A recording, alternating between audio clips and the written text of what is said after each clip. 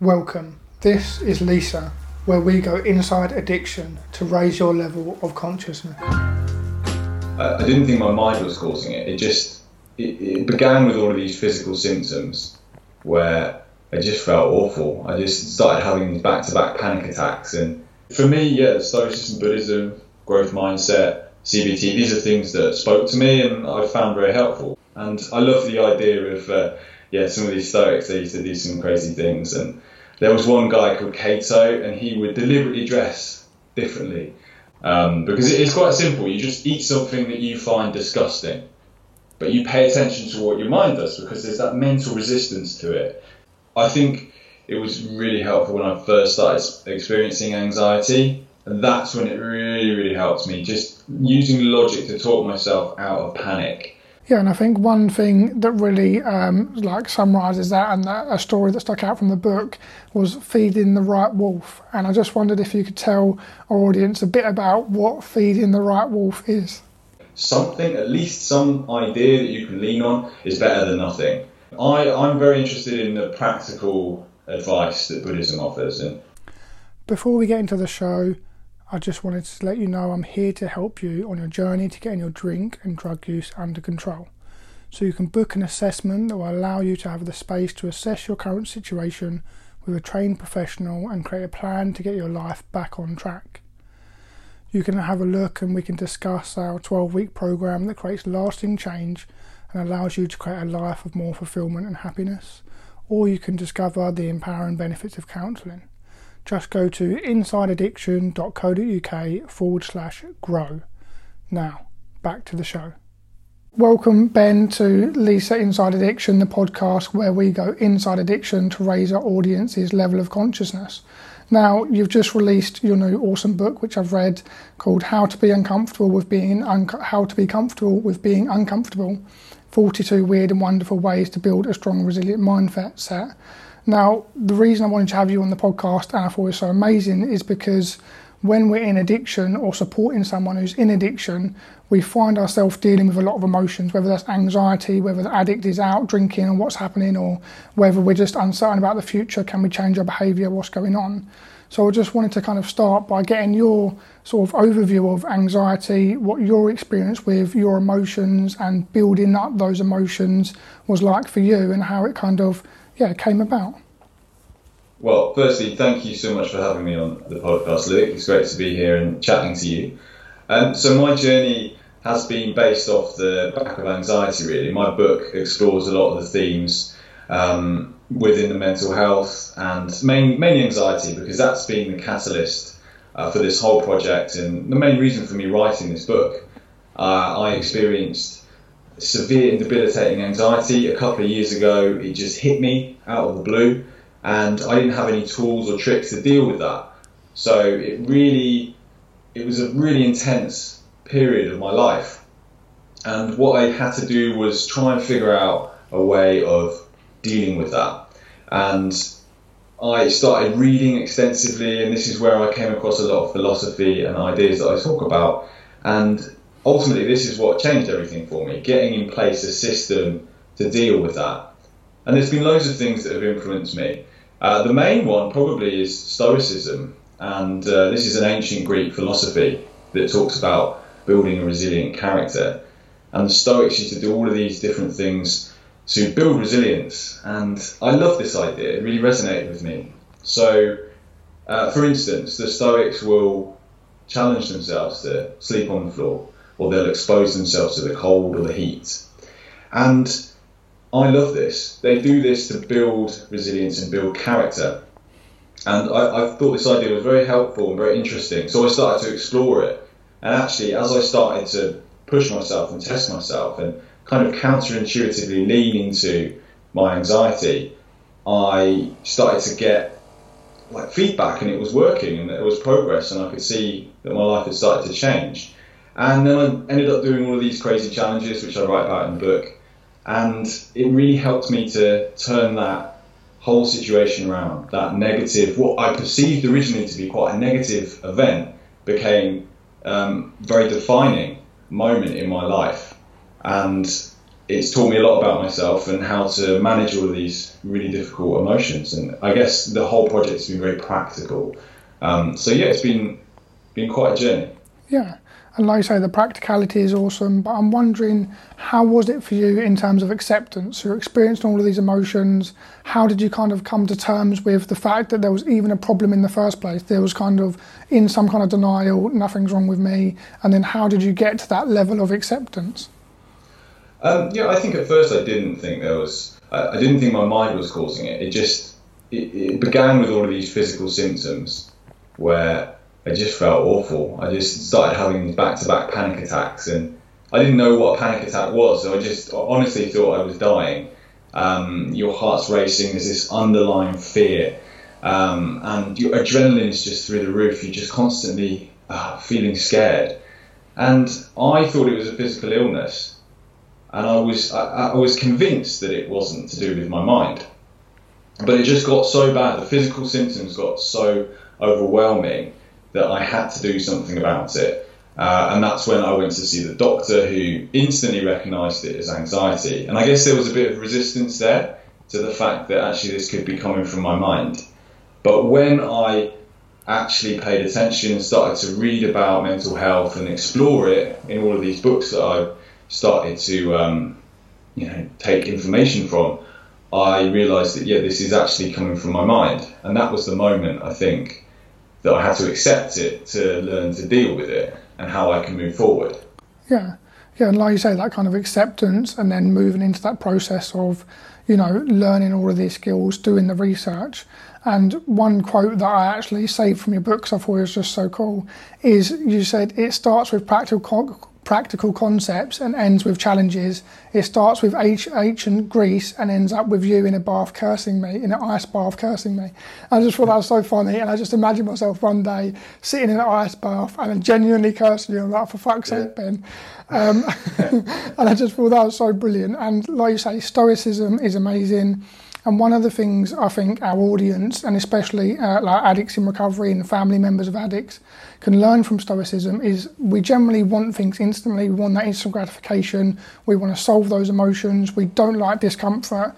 And Stoicism really taught me and gave me the permission to sort of learn to deal with uncomfortable situations, be able to sit in that sort of, not necessarily wallowing in pain, but just sitting in that uncomfortableness and realising that's okay. I don't need to go and use drugs. I don't need to change how I feel. It's okay to feel like that. And yeah, another quote I love from your book about Stoicism is that you said, I see Seneca as a Roman Oprah, and I just found that hilarious as well, because I just imagined Oprah in a Roman costume, and that just made me chuckle. So I just wondered, what your thoughts were on kind of Stoicism, and if you could just introduce it a bit to our audience. Yeah, sure. I think those quotes are interesting because it's the practical side of things that I love, because these ideas are really, really interesting, very pragmatic. And what I like about it is that we can apply it to life, and for me that's the most important thing. You can read in textbooks what you need to do, but unless you're practicing it, unless you're using it in real life settings, I think it doesn't have as much impact. We learn so much more when we're hands-on with the experience. So yeah, the ice bath thing is it's actually very uncomfortable to be sat in an ice bath. So you're having to use all of these tools and tricks, and you've got to kind of deal with that discomfort. So I think the Stoics, they used to do lots of different things. There's loads of ideas within Stoicism that can be very helpful.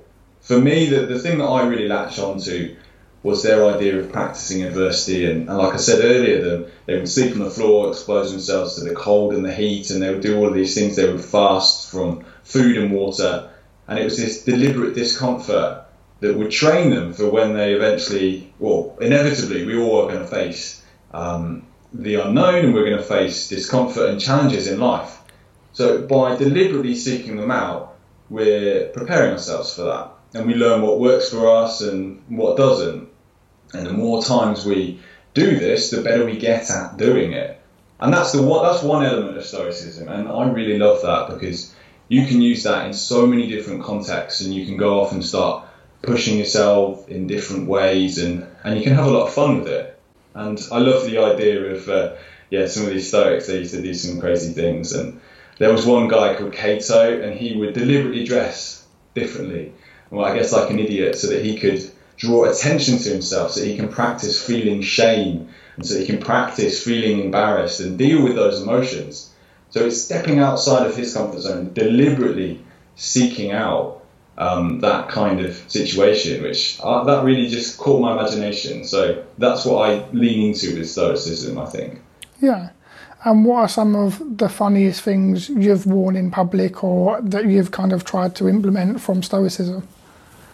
The simple one, which I think your audience can do, very easy. You just dress inappropriately for the weather. So if it's really, really cold, if you go out in shorts, maybe a vest and flip-flops, or just something very skimpy, and not only are you having to face the cold, which is, you're practicing discomfort, you're also going to feel like an idiot because everyone will start looking at you. So I've done that. I've got some interesting hats as well, which it's just a nice way to play around with that. And I'm an introvert, so this is even harder for me because I hate being the centre of attention, and when lots of people focusing on that, and I guess that as an introvert, it kind of makes it a little bit harder, in my opinion anyway. So that, I guess those are some of the things that you can do. And the opposite as well, if it's really hot, you can go out in like full ski jacket and winter kit, just to practice that. And the more you practice, the better you are, you're more equipped for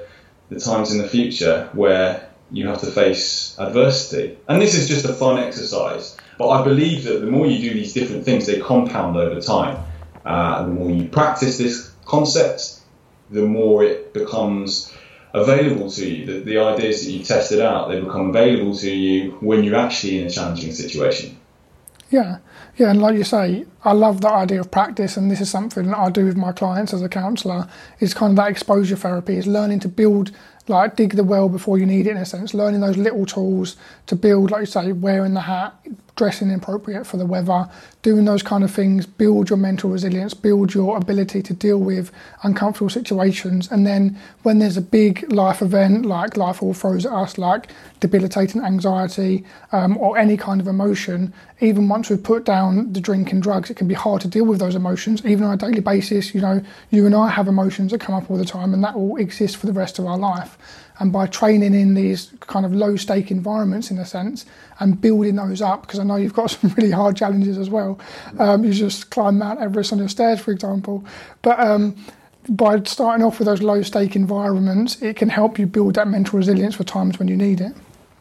Yeah, absolutely. I think that's the key, really. And it should be fun. I think this whole process can be very addictive, getting into this self-improvement space and pushing yourself and seeing what systems work. And I do believe in the fun side of it, because it should challenge you, but it should also be an enjoyable process. And although I've had lots of challenges that have really pushed me, I've really enjoyed this whole process, and I've been learning so much. And the key thing is, as long as you're learning, and it is a controlled environment, so that ultimately, yeah, you're right, when you face something in life, when you get a curveball, you have a few tools. And the other option is, if you don't have anything in the toolbox, it becomes very difficult to deal with that event. And obviously that event's still going to be difficult for people who have tools and tricks to deal with it. We're not taking away from the event, but it's preparing ourselves for that in whatever way. And personally, I think at least some idea that you can lean on is better than nothing. When I had anxiety, when I was hit with all of that, I didn't have anything in place, no ideas that would help me, no tools or tricks. So that was why it was so disabling at the time. I just wanted to take a quick break to let you know I'm here to help you on your journey through recovery. So if you need any extra help or support, you can just go to insideaddiction.co.uk/grow and get in touch and book your free assessment where we can talk and discuss how we can move your life forward and take things to the next level. I hope to hear from you soon, and I wish you well on your journey through recovery. Now, back to the show. I think. Yeah, and like you say, it can be debilitating if you don't have those kind of tools, and it's good to build them. But I did mention, you climbing Mount Everest on your stairs. How did that even come about? That just seemed bonkers. Just tell us the story. Well, that was a challenge during lockdown. It felt like it was very difficult at the time to go out. You're very limited in what you can do with exercise. You weren't allowed out for more than an hour at a time in the UK. So I wanted to look for ways that I could push myself. And I'm a climber, so I'm into mountaineering anyway. And I just thought the idea of climbing out, I measured my stairs and I thought, actually, this could be quite a fun challenge. And actually, it's going to take a while. So I did some maths and ended up calculating that I'd need to go up and down my stairs 2,137 times, and that would be the equivalent height of going up Everest and down Everest. And I just started doing it and posted a picture on Instagram, and actually the feedback, and suddenly there's a social accountability. It was one of those things that I just kind of casually started doing it. I thought it was funny, and then I kind of committed to it by putting it online, and then it actually turned into a really nice journey. It took 8 days to do.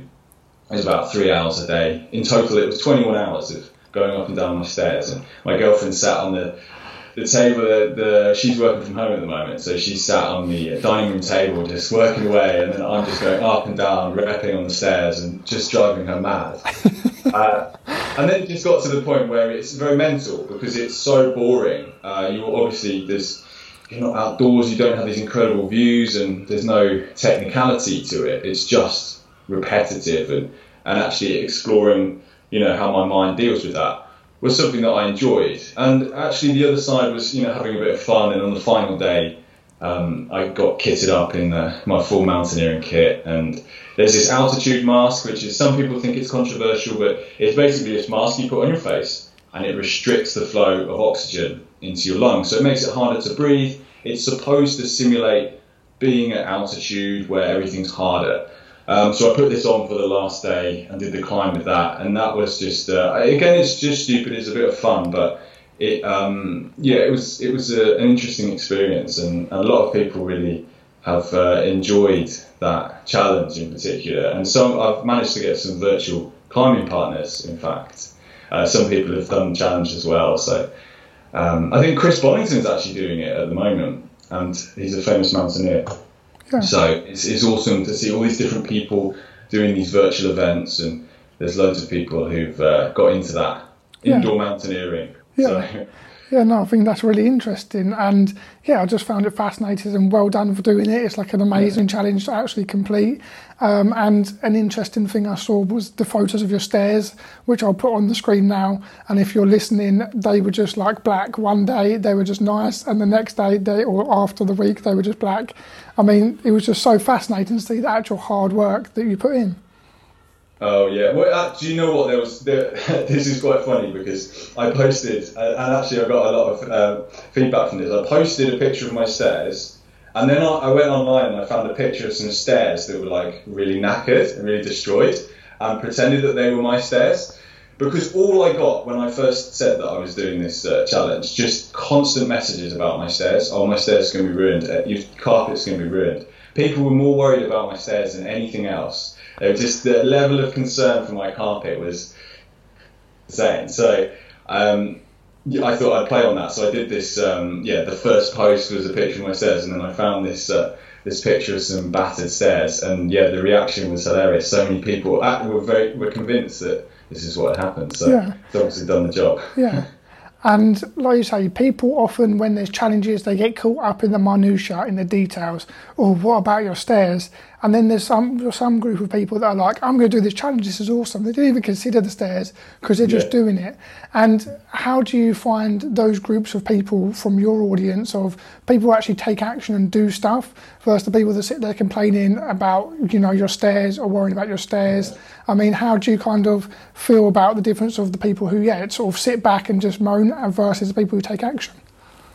Well, I think what I've noticed, though, since the book came out at the start of June, and what I've really enjoyed is getting a lot of feedback from readers, get pictures, like, I've just made myself an ice bath, or I'm getting in the cold shower. The Rubik's Cube is something that people really like as well. So I get lots of pictures of people with a fresh Rubik's Cube and learning how to solve that. So I feel that I get a lot of, that's the kind of thing that comes my way. the people sharing their experiences. So I don't know. Yeah, I see what you mean about people focusing on maybe the wrong aspects of it, but I personally had the feedback has always been, oh, I've done this. So I like to focus on that side of things. Yeah, and like you say, some of the things that may kind of separate those people is that self-talk and that sort of mindfulness. And like you say, when you were doing it, actually managing your mind of being inside, being like sort of constrained, doing the stairs over 2,000 times, so repetitive. How did you kind of manage your own self-talk, in your own mind? I think that's probably because I've done a lot of long distance running. I do lots of marathons. And that didn't come naturally. That was like off the back of this anxiety, I got into running and pushing myself. And the marathon is a great way to push. But the more you do that kind of thing, I think you get used to that plod, the slow plod, and actually the endurance where you just kind of disconnect and you just settle into I maybe wouldn't say meditative state because you're still there's still a lot of thoughts going on, but I guess it's just disconnecting from the physical sensations a bit, and you can kind of put your head into a slightly different space, which I found has helped me with the more endurance-based and physical challenges. I think that's helped, being able to just kind of go into that space, which happens through, I guess, experience. The more you do it, the more confident you get, and you can kind of just, shift your mind a little bit. Yeah, like you say, that sense of kind of practice and, building that mental resilience. And another thing you wrote in your book was about kind of Buddhism, and you did some awesome golden rules. And the golden rule for Buddhism was our mind is the source of our suffering. Now, I wonder what your view is on Buddhism and how you kind of use it in terms of your mental health and all of that kind of stuff. Yeah, so I love Buddhism. I'm not a Buddhist though, so my opinion on it and views on Buddhism, I just kind of take the parts that I find useful. It's very, very practical. I'm interested in the philosophical side of it. So there's a lot of ritual within Buddhism and lots of confusing rituals. I mean, you look at, there's the Tibetan sky burial where people pulverize bodies at funerals, and then in Zen Buddhism, there's all the koans and the way, what's the sound of one hand clapping and all of these. Some of them are quite famous, people have heard them before, but it can be quite confusing. I'm very interested in the practical advice that Buddhism offers. And I think in therapy, a lot of the ideas are very similar. And some of the ideas from Buddhism will be very relevant to a lot of people. And you don't have to be a Buddhist. I found one of the key things for me was the idea of mindfulness and meditation, which I use in my life to, I guess, pay attention to my mind and to see how busy it is. When you sit down with yourself and you start to observe your mind, when you first do that, it's really insightful because it just doesn't stop. It's just relentless, constantly thinking thoughts. So becoming aware of that and exploring a bit of meditation has been very helpful for me. And I think if you want to learn about your mind, sitting down with it and observing it is a great place to start.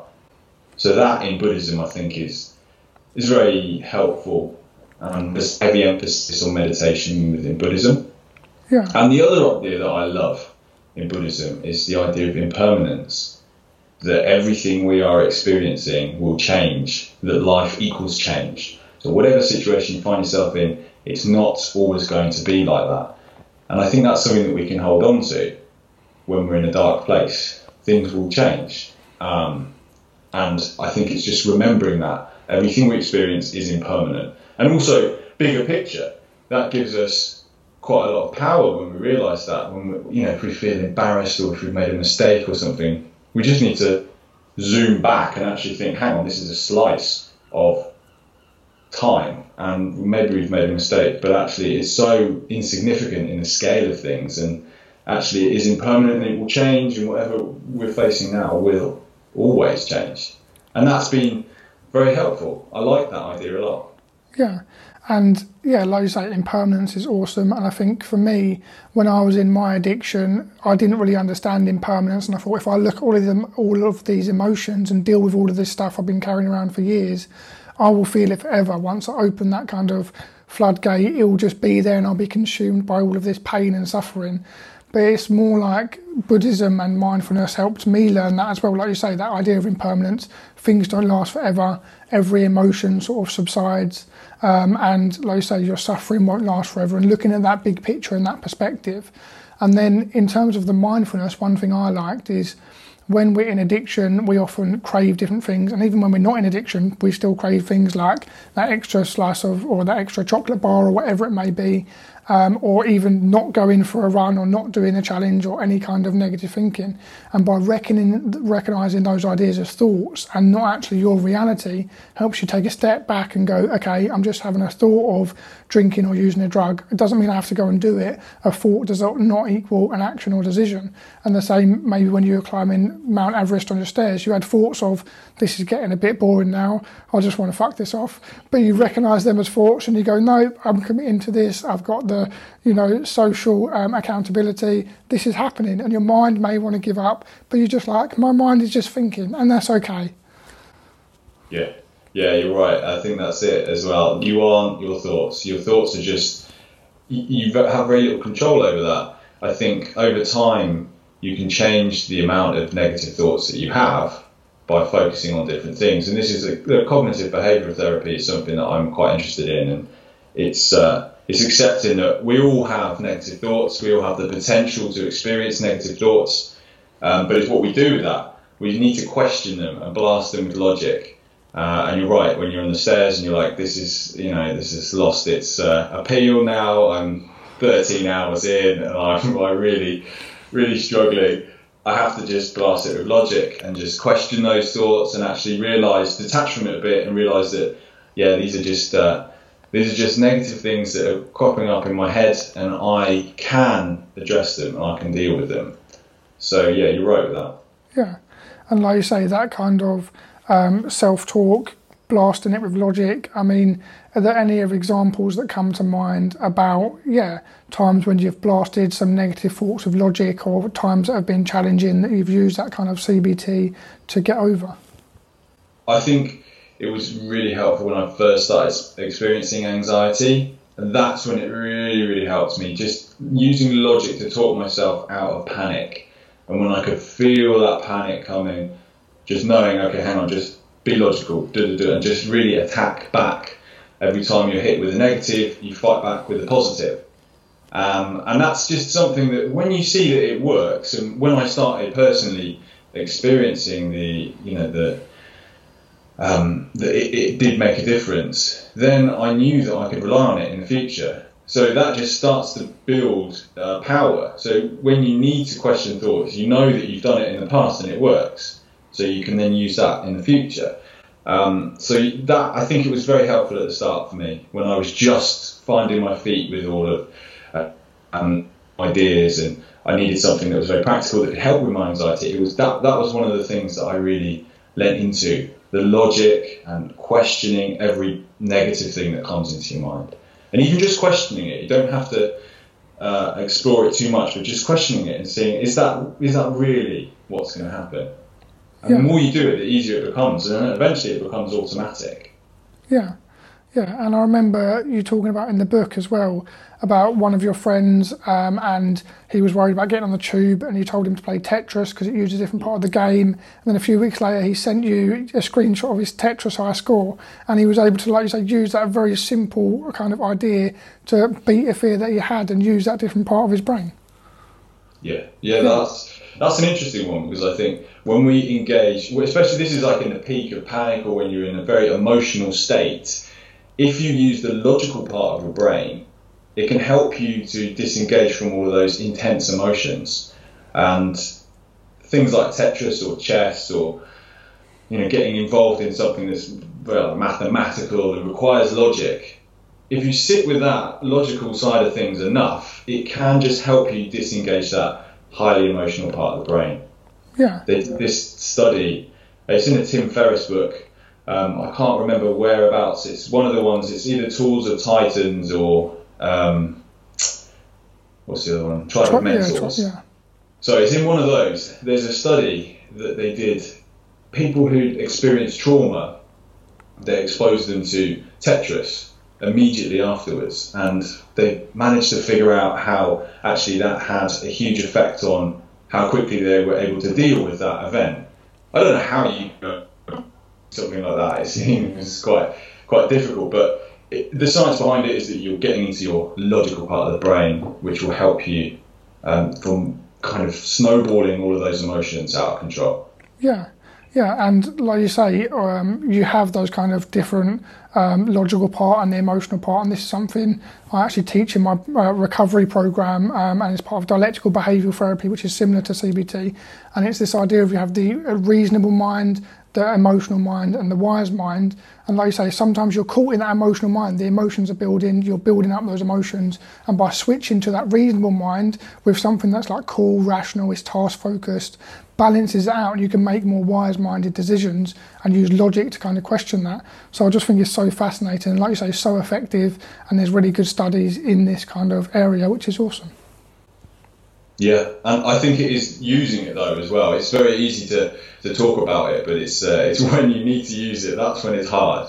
But that's why I think it's important to have a practical side to everything, and that's why I think having challenges and having things where you push yourself allows you to test the ideas in a controlled environment. So when you've learned a skill like this, when you know, okay, you can question logic and you use all these different things, then you want to push yourself out of your comfort zone. You want to deliberately find situations where you have to test it out.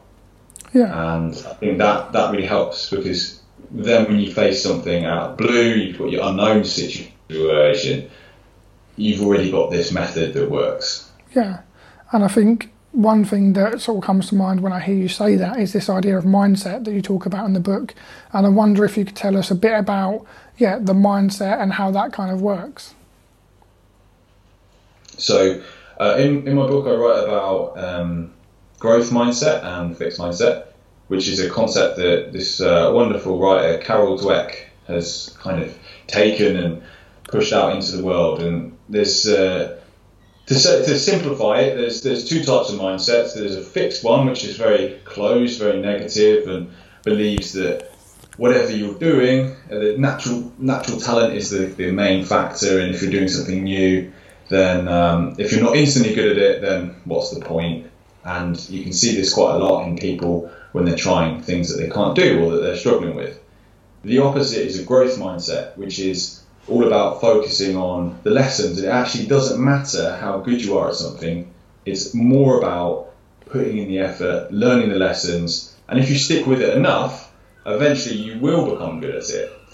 And I found that mindset was very helpful for me to deal with anxiety as well, because that fixed mindset, oh, my mind is broken, or, I can't do that, and that kind of negativity, as soon as you lean into a growth mindset, whenever you encounter difficulties or if something goes wrong, you're always looking for the lesson, and the lesson is the key thing, and that can flip everything that happens to you into positive, because if something bad happens, you're learning, and you can learn from that experience.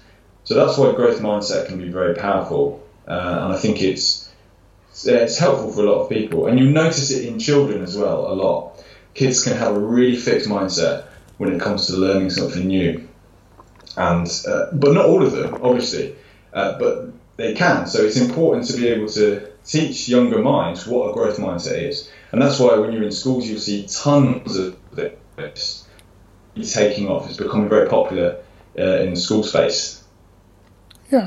And that's really awesome. And like you say, that sort of approaching situations with that open-mindedness, that sort of growth mindset, that this is kind of something I'm going to grow and become better by doing, rather than something that's I'm just going to stick to my limiting beliefs and I'm not even going to try it.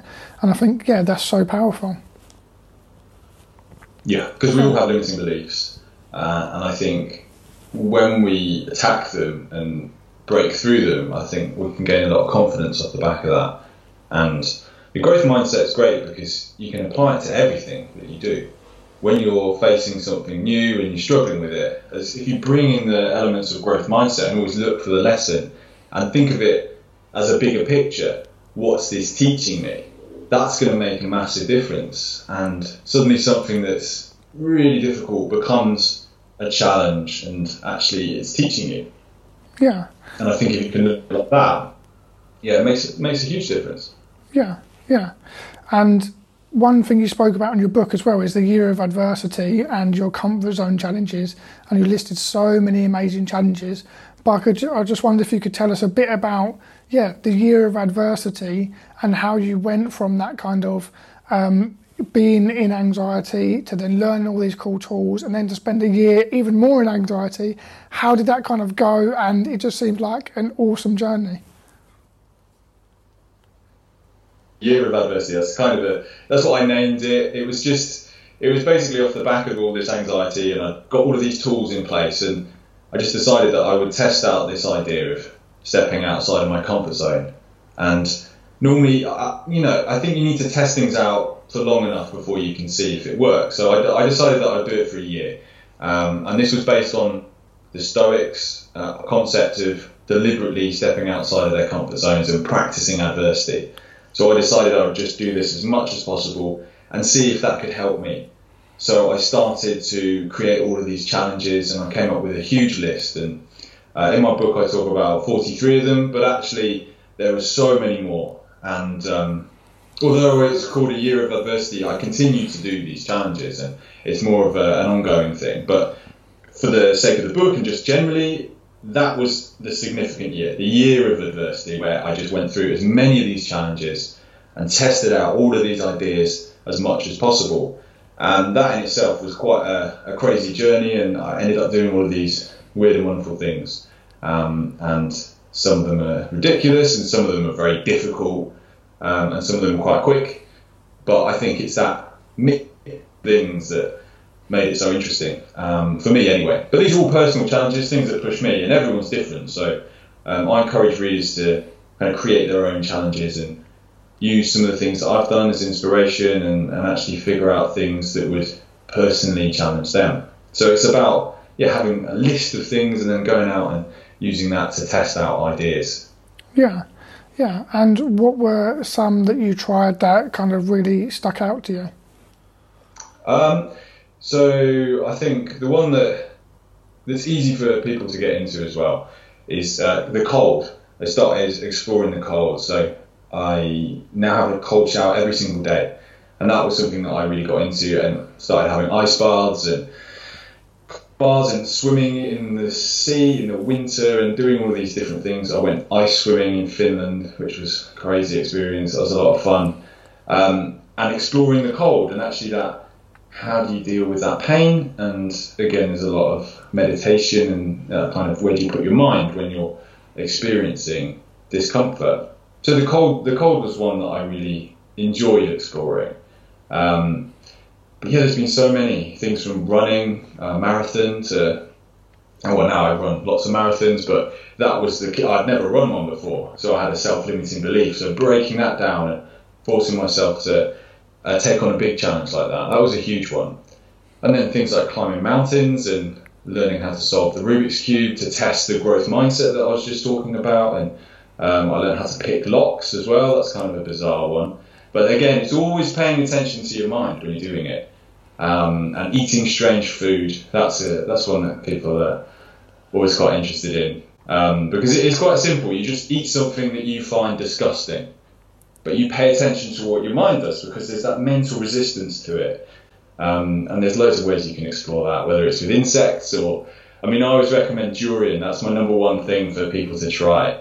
It's this stinky fruit from Southeast Asia, and it's horrific. It smells like, like feet and vomit. It's really horrible. But eating it, for me, is very difficult. So I have to really pay attention to what my mind is doing. Yeah. And if I can do it in that smaller context, then that translates into other areas of your life as well. Yeah. And what is some of that stuff that your mind's saying when you're about to kind of eat that sort of not very pleasant food? But it's just instantly, it's very negative and defensive. It's like, I don't want to eat that. It looks and smells horrific. And it's just, again, using that, countering that with logic and pushing back and just being like, it's food. People do eat this. It's not unhealthy. I'm not saying go and start eating things that, are dangerous. This is that people like durian. Some people. So it's you've got to question it and just explore it, and I think it's a very quick way to do that. And I think the more you do that in different directions, you can have a lot of fun. And it's this short challenge. It's very small, but I think these ideas compound. And then you find you have all of these bizarre experiences. Some of them are bigger. I find myself sort of hanging on the side of a mountain with lots of air below you, and then there's other things where you're like just learning how to pronounce different words in other languages and things like that. So it's been fun. Yeah, and like you say, that idea of sort of compounding, of building this up and using all of those pillars from your book about the Stoicism and the Buddhism to kind of build that mental resilience, and sort of using all of these experiments and challenges not only to have fun, because they really genuinely are fun. There were some on there that I just found amazing, and to actually kind of build that resilience. Like you say, it's actually practical, it's applicable, if that's a word. You can apply it to your life, and it's just amazing to be able to sort of have that practicality and fun and building on these foundations. Yeah, I think the practical part is the important thing, because there's loads of books and loads of things where you can read about an idea, but until you test it out, it doesn't have any weight or any relevance to your life. You need to see how it works. And the ideas I write about are things that work for me, and everyone's different, and everyone's going to have things that resonate with them. So it's important to explore that as well. So half of this whole thing is about figuring out what works for you, and then the other half is about getting out there, having fun, and testing out these ideas. You might test out an idea when you're having an ice bath or doing a long run, or maybe you do the beat test, is one of the ones I did. Like maybe you've got an idea, you're like, okay, I'm going to try and use this system to deal with it, and it might not work for you. And then you can scrap it because you've tried it, and then you just go on to the next thing. And it's just exploring what works personally. But I just want to take a quick break just to let you know I'm here to help you on your journey to getting your drink and drug use under control. So you can book a free assessment at insideaddiction.co.uk/grow. Now, back to the show. For me, Stoicism, Buddhism, growth mindset, CBT, these are things that spoke to me and I found very helpful. But that's, we're all different, so it depends on who we are. So I think it's important to test them out ourselves, and that's why challenges can be great for us. Yeah, and I think one thing that really summarises that, and a story that stuck out from the book, was feeding the right wolf. And I just wondered if you could tell our audience a bit about what feeding the right wolf is. Yeah, I'm glad you like that one. That's my mum told me that, actually. It's a Native American story, and basically the concept is there's this little kid and he's chatting to his granddad, and he says, "Granddad, what they're evil people? Why they're bad people in the world?" And the grandfather says, "Well, inside of us we have two wolves, and one of them is bad and one of them is good, and they're constantly fighting to be the dominant wolf." And the kid asks, "So which wolf wins?" And then the grandpa says, "Well, the one you choose to feed." And I love that concept. I love that idea. The part of you that you feed is the part that grows. And I've personally experienced that. When I was in this anxiety hole, in this very dark place, I was feeding all of that. And the more I focused on it, the worse it got. So actually looking at all of these ideas and positivity, leaning into that, feeding that wolf, and slowly that starts to build, and then before you know it, you've completely changed everything. And we've all got the capacity for either of those wolves to dominate us, and I think it's choosing wisely what we feed our minds and what we do with our lives. Yeah, and like you say, that idea of kind of what are we choosing to listen to, what voice, and again it comes back to that kind of mindfulness of managing our thoughts, what we're listening to, beating our thoughts with logic and sort of paying attention to what we're feeding. Are we focusing on growth, or are we focusing on being a fixed mindset? I just thought that story was so lovely and just summarises that kind of way of looking at the world. Do you live in a hostile universe or a friendly universe? And just that idea of, like you say, which wolf are you feeding? Are you feeding the positive one or the negative one? And just working hard on that. Yeah, it's a powerful story, and I think that the concept is, I personally found that it works, feeding that positivity. And if you're always watching serial killer documentaries and eating pizza every day, then that's going to snowball. You're going to be feeding that aspect of you that can go in one direction. I think, it's choosing which direction we're going to lean into. So positivity is the way forward. Yeah. Okay, perfect. And as we're coming to the end, was there anything else on your mind or anything else you thought about sharing with the audience? I guess for me the main message really is just figuring out a system that works for you and testing it out. And we're all different, so I think we can, different ideas will speak to different people. And that's really it. It's just that exploration, having curiosity in the face of all of these things, and just being open enough to try new things and put yourself out there and just see what happens, and start saying yes to random things, and you never know where you'll end up. It's like that Yes Man movie with Jim Carrey. Yeah. I really like that. You just say yes to lots of things that come in, and you just, that can take you on quite a journey. So I think openness is important, but I also think practical experimentation and just getting out there and trying out ideas and building a personal philosophy, because that is something that at least will enable us to have a small, even if it's just a small chance of dealing with adversity that comes out of the blue.